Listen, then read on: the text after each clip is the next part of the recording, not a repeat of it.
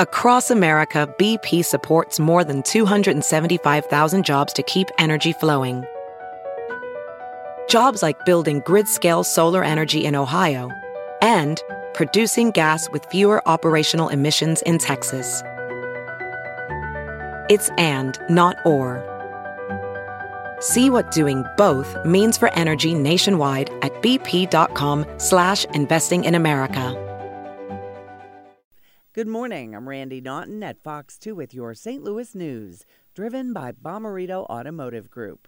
Missouri's Special House Committee on the Coronavirus met in Jefferson City yesterday. They heard from several health officials who seem to agree Missouri is doing well at preventing an outbreak. The Missouri State Public Health Laboratory can provide same-day coronavirus test results.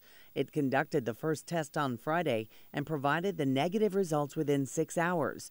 Illinois is also expanding testing. President Trump met with leaders of pharmaceutical companies. He urged them to work together to create a vaccine.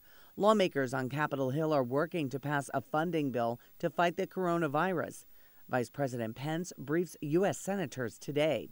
So far, 6 people have died in the U.S. from the COVID-19 disease caused by the coronavirus. All of the deaths are in the Seattle area. Around the world, the death toll now tops 3,000. From the Fox 2 Weather Department, temperatures today are going to be rebounding into the upper 50s, and some areas hit the low 60s this afternoon. We are starting off with some clouds, but into the afternoon, expect a lot of sunshine as clouds quickly clear the area.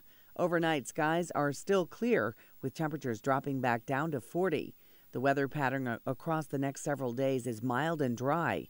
Highs in the 60s through Thursday, with lows only dropping to near 40.